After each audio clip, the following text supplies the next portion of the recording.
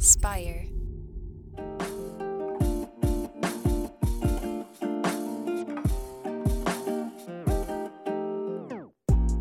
Welcome back to the Kidney Stone Diet Podcast, the show about reducing your kidney stone risk and living your best life. I'm your host and fellow student, Jeff Saris. And I'm Jill Harris, your friendly, neighborly kidney stone prevention nurse. I always like that rocker shirt. That's still on the site, right? Yeah, that's still on the site. You can get that. We got the stoner one. Some people don't like being called the stoner out at Jewel or Walmart. So I made the rocker one too. Yeah, and eventually we're going to dial in some other merch. I know we've talked about that, not just for the sake of merch, but some things that can really help people on their path too, that tie into this journey. Here's the thing. I know people are like, well, of course you're making money off this stuff. No, it's really not that. We do things when people ask. That's why I made the meal plan. I don't want to do the meal plan. People have been asking me that for years. So I'm like, I have no time to be doing this. But if people ask, Jill, you should make shirts. Jill, you should make a magnet. Jill, you should do a meal plan. And I put it off for years and years. Then I'm like, oh my God, I should. Because that's what people want. Mm-hmm. So, and then we come up with these shirts. Yeah. I like the one, Portion Not Perfection. That's my favorite one because that's really what the world needs to know. I mean, you could pretty much have all foods. You just can't eat as much as you want of it anymore. I don't even care if it's healthy. So many of you got here to this YouTube channel, meaning you have stones, because you ate as much healthy spinach and almonds as you wanted. Okay, so I'm always going to say portion, not perfection. And it goes the other way too, meaning, Jill, I can't have chocolate chips ever again. Yes, you can. You can have them. You just can't eat a whole bag of them. That's all. So again, portion, not perfection. You can eat a wide variety of. Jeff's like, we didn't even ask the question. No, this is perfect. So she's like, what the hell? Jeff is, what the heck is she talking about now? Because I'm just saying, people are always like, I can never have this. Yes, you can, Betty. You can have it. Just don't eat tons of it and make sure you get your calcium every day. Mm-hmm. So just because you brought up chocolate, I have a question. So say it was 100% chocolate versus milk chocolate. Would you say sort of quantity would differ specifically for kidney stones? Well, the oxalate's in the cacao, so it depends how much cacao is in the product. Most people really love the milk chocolate. They go to the dark chocolate, forget about kidney stones, just because they heard it was healthy. And then they start eating a buttload of dark chocolate because they heard it was an antioxidant. So now they're eating 5 dark chocolate bars. And people, I'm not making it up. This is what I hear. So, and then they get a kidney stone because they're eating so much chocolate. So the dark chocolate would be worse, but that doesn't mean you can't have a square or 2 a day. That would be a great place to put a little bit of milk or non-dairy calcium source. That's fine too. So for my chocolate babies out there who love chocolate, certainly I have all my patients, if they want chocolate, they can have chocolate. You can't eat 5 chocolate bars no more. You like peanut butter? Great. Have a tablespoon or 2. Get your calcium every day. You can't get a spoon and put it in a jar and sit there because it's good for your diabetes. Right? Oh, yeah. So again, it's portion, not perfection. Now, if you say, but if I have chocolate, Jill, then I can't stop myself. You can't have chocolate. Just like I can't have Cheez-Its, you can't have chocolate because we're addicts. So know thyself. If you cannot eat a small portion of something, then you cannot have it. Or you may say, well, today I'm having it. I don't care what she says. And then you just get right back to your healthy eating plan after you binge on it. You know what I'm saying? Mm-hmm. There's lots of things. Definitely. And I love that you actually have a recipe. I don't know if it's just in meal plans or also on the website for Cheez-Its that you made just from cheese. It shows. You gotta figure out your lane and how to get what you want. It out. So I made Cheez-Its out of Swiss cheese because they're the lowest sodium and they're the highest calcium cheese, really. But here's also, so I made it into Cheez-Its because I'm so lazy that I have a little toaster oven. So I don't make a big batch. I just put them in my toaster oven. I can only fit 2 pieces of cheese. I cut them all up and I'm not about to wait another 22 minutes for it. So that works for me. But that's why, you've got to figure out what's going to work for you. So I won't overindulge in that. But absolutely, my son has never had a Cheez-It box in this house. That will never happen because Mama is an addict. Nope. Nice. No. I love them. Yeah. Okay. So should we dive right into the question this week? Well, It, I guess so. People may have a life. Let's go. yeah, this is from Carol. This is Carol from Columbia, South Carolina. I had a question about the difference in oxalate levels of sesame seeds and tahini. So I was wondering why tahini was low, but sesame seeds was so high.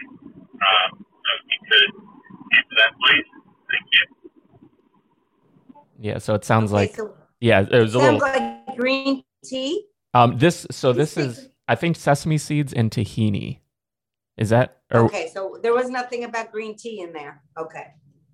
so I'm looking at the transcript that we get from these, and it says sesame seeds and panini, which Okay, so we think should be we'll go tahini. with that. But you make a good point. I almost feel like we might need to listen to that again. Maybe we talk about both. We talk about. Well, I'm going to. Oh yeah.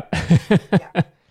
Okay, so tahini and sesame seeds. Tahini is made from crushed sesame seeds. Sesame seeds are high. I can extrapolate that out, although Harvard didn't study them, but we do know that tahini is high. Since they're made with sesame seeds, we can assume that sesame seeds are also on the higher side. What do you mean, Jill? I can't have tahini no more? Jeff, what is it? Here, we have our Oxalate app. You can download our version of an Oxalate app. Go on kidneystonediet.com start page. So you have the Harvard list right at your fingertips, and you can type in a food, and you can get how much oxalate's in it. So how many? 1 tablespoon is like 16 milligrams of tahini. Is that oxalate? Yeah, for tahini, 1 tablespoon, 16 milligrams. Okay, so sometimes there's lots of times there's lots of foods Harvard didn't study. And so, but they did study tahini. And for 1 tablespoon, it's 16 milligrams of oxalate. So we know that sesame seeds are on the higher side. I believe Carol said he loves sesame seeds. When somebody tells me they love something, that means they're eating a lot of it, typically, or maybe not all the time, but when they do eat it, they're eating a bigger quantity of it. So 1 tablespoon of tahini is 16 milligrams of oxalate, okay? Tahini is in hummus, typically, can be. If you're going to have something like that, it's in a lot of foods. So if you're going to have a food made with tahini, again, it's going to be exactly what it just happens to be what I was screaming about at the beginning of this. Portion, not perfection. So somebody may say, well, I guess I can't have tahini again. And so by the time they get to me, I have nothing to eat. I hear this all day long. Yes, you do. You have plenty to eat. You have gotten the wrong information, or you've gotten information and now reworked it in your head where you've made yourself nuts. So you can absolutely go out for a dish that's going to have some tahini. Do I want you eating it every day as much as you want? No. Can you have it a couple times a week if that's what you wanted? Of course. Watch your portion, get your calcium needs met every day. You'll be absolutely fine. So sesame seeds, so if you had a sesame seed bagel, will that be higher in oxalate? Sesame seeds are high. Is it going to put you into stone land? No. Even if you had, look, honestly, even if you had 1 spinach salad once a month, are you going to make a stone? No. Do I want you to have spinach? No. I don't feel comfortable saying it. It's too high. But realistically, people, I get this every year. Thanksgiving's coming. I guess I'll just sit in the corner and have a sherbet. No, you're going to have Thanksgiving because nobody makes a stone from 1 meal. Nobody. Okay. And yes, there's always somebody in the corner. Jill, I do. Okay. Well, then you may make stones that often. And there are those people. So I always pay attention to all my people because I know, who they all are. And so, yes, but that's so extremely rare. I promise you guys. So enjoy yourself. Have your favorite foods. Have them within moderation. Typically, when I hear the words, I love it, people are overeating it. And that could be why they, contributed to their stone. But always, I really want to be clear about this. And I'm always going to repeat this. I have never worked with an adult who gets enough calcium. Never in 21 years. Never. Has somebody said, Jill, shut up about calcium? I get plenty. Nobody, unless they were sucking down Tums. Okay. And then they got too much. That is much more important. Once you take away those handful of foods that are high in oxalate, that calcium after water and salt, boom, calcium. So important, people, because that's how you get rid of all the oxalate that you've eaten and your body has produced after metabolizing food. There's a waste product, there's oxalate waste. So you want to get rid of it with calcium, meaning you have to get your needs met with calcium. You have a skeleton, you have to feed that too, and then you lower your oxalate. I wish people would freak out more about the calcium than they would about always asking about oxalate. Not that I get sick of talking about it, but I know that people are overwhelmed with that all the time. And it's the least of the issue. It really is. Once you take away those few foods, and I say that based upon thousands of follow-up urine collections I see from my patients, thousands over the years, thousands. So they were eating high oxalate. They had one phone call with me. Their oxalate's like a baby now. And that's like an oxalate level is 125. The next time they do it is 24. So I'm telling you, everybody, I love you all so much. I don't want you to be overwhelmed. I promise you on this, unless you have malabsorption issues due to a bariatric surgery, intestinal issues like Crohn's, colitis, bowel resections, that's different. But again, handful of people as opposed to the millions of stone formers. Mm-hmm. Yeah, and Does I that think make sense, Jeff? Absolutely. And I feel like the sort of the uninformed concern too, when people don't know about it, but they hear calcium oxalate stones. I think people assume consuming calcium is a problem, where yeah, it's such an important part of reducing your risk for them. Well, and unfortunately, a lot of people have been told to limit dairy still to this day.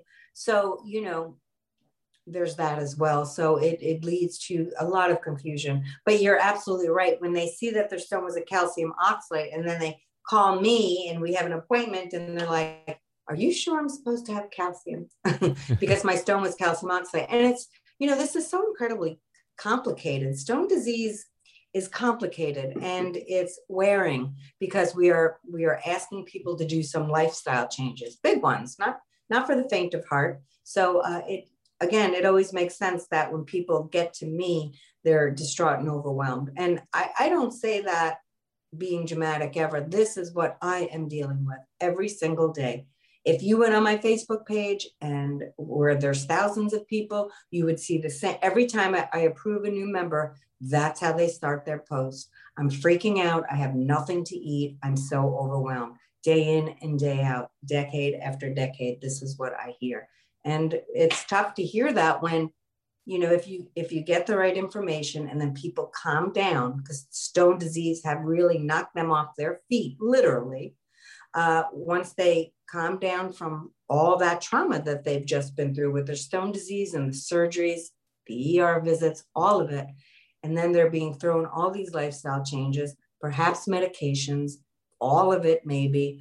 It's very daunting to say the least. It's very daunting. Very. Mm-hmm. So I have a lot of compassion for that. Absolutely. So someone who might be brand new, who just discovered they have a stone, where would you say they start? Then maybe this is the first episode they're listening to. They don't really know all that much about like the kidney stone diet specifically and everything. Where would you send them? I would say, well, of course, I'm going to tell them to go to my website. I'm going to tell them to go to two websites. I'm going to tell them to go to my website at kidneystonediet.com and go to the start page, kidneystonediet.com/start. And everything is curated by me on that page. All the things that I want you to start. What is the kidney stone diet? Because it's way more than oxalate. Why do I need a 24-hour urine collection? I want people to start with knowing how to start. So they go to that page.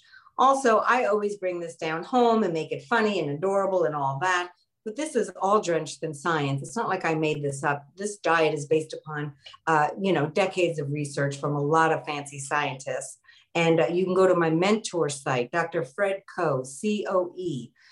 He is a thought leader in kidney stone prevention. And his website is kidneystone.org. www.uchicago.edu, and you'll find me also on his website. So he's the genius behind all of the things I say. He's just taught it to me in a way my brain can understand, so then I can bring it down to the masses. And so I always say we couldn't be more different, but our hearts are the same in many ways. And he's been just a huge mentor to me, a wonderful friend to me. And I basically am nothing without him. So, because you'd be like, who the hell is this? And why should I listen to her? So he gives me my credentials. And so you could find me on his website too. But if you're somebody who's really interested in sciencey and all that, whew, go over there, people. Yeah, if you want to know where to just start and get some answers for you, go to my website at kidneystonediet.com/start. And also, if you have questions that are pretty technical, he answers all the questions on his articles, all the diet questions on his website at University of Chicago, I answer. So again, his website is kidneystones.uchicago.edu. Go there. It's a wonderful website. Yeah. It's his passion. We're both very passionate about this. Yeah, it's definitely not for the faint of heart, though. There's definitely not for the faint of heart. It's tough reading. Tough reading. But yeah, I mean, everything is outlined there, and like obviously on kidneystonediet.com, then we have everything. It's the practical. You sort of have the science, then the practical side with the combination of the two sites. Yeah, and I think that's what makes this work so well between the two of us, right? Because he also sends me his patients, and he is the science guy. So he's like, these are all the things you need to do, and now you need to talk to Jill about how to do those things, because she will teach you how to do them. When our doctors tell us something, it's all good, but then the how has to come into play somewhere. Somebody has to teach how, right? And there's plenty of people that do it, but I'm pretty good at it, I would say. Well, and what you do, I think, is special because you are able to you've crafted it in a way where you're able to spend time with people and really help them, not to diminish it, but sort of hold their hand and guide them along the path. Yes. Which it's really hard for like a doctor or like if you're going in to see a nephrologist or someone, they only have so many minutes. No time. Yeah. Right. So I made sure that I built a career based upon people need time. What's the best, most efficient for me too, that I can give it to them, right? So if diets were easy, again, we wouldn't have over 40% obesity right in this country, and along with all the chronic disease that comes with that. So people need to be taught, they need to be supported, they need to be motivated, they need to be accountable to someone. And that's where I come in. That's my job. Yeah. So I think that's a great spot to wrap. If you're enjoying the show, be sure to subscribe wherever you're listening, whether Apple Podcasts, Spotify, YouTube, and tell a friend, anyone who might need this information delivered to them in a way that's easily digestible. Send them here. It's a good place to start. The start page at kidneystonediet.com. And if you have a voicemail or question, you can leave us a voicemail. The phone number is 773-789-8763. Yeah, I think that's a wrap for this week. And perfect. Yeah. Thank you everyone for listening, and we'll see you next time. Thank you, everybody. I hope your summer's going well. Mine is. Bye, Jeff. See ya.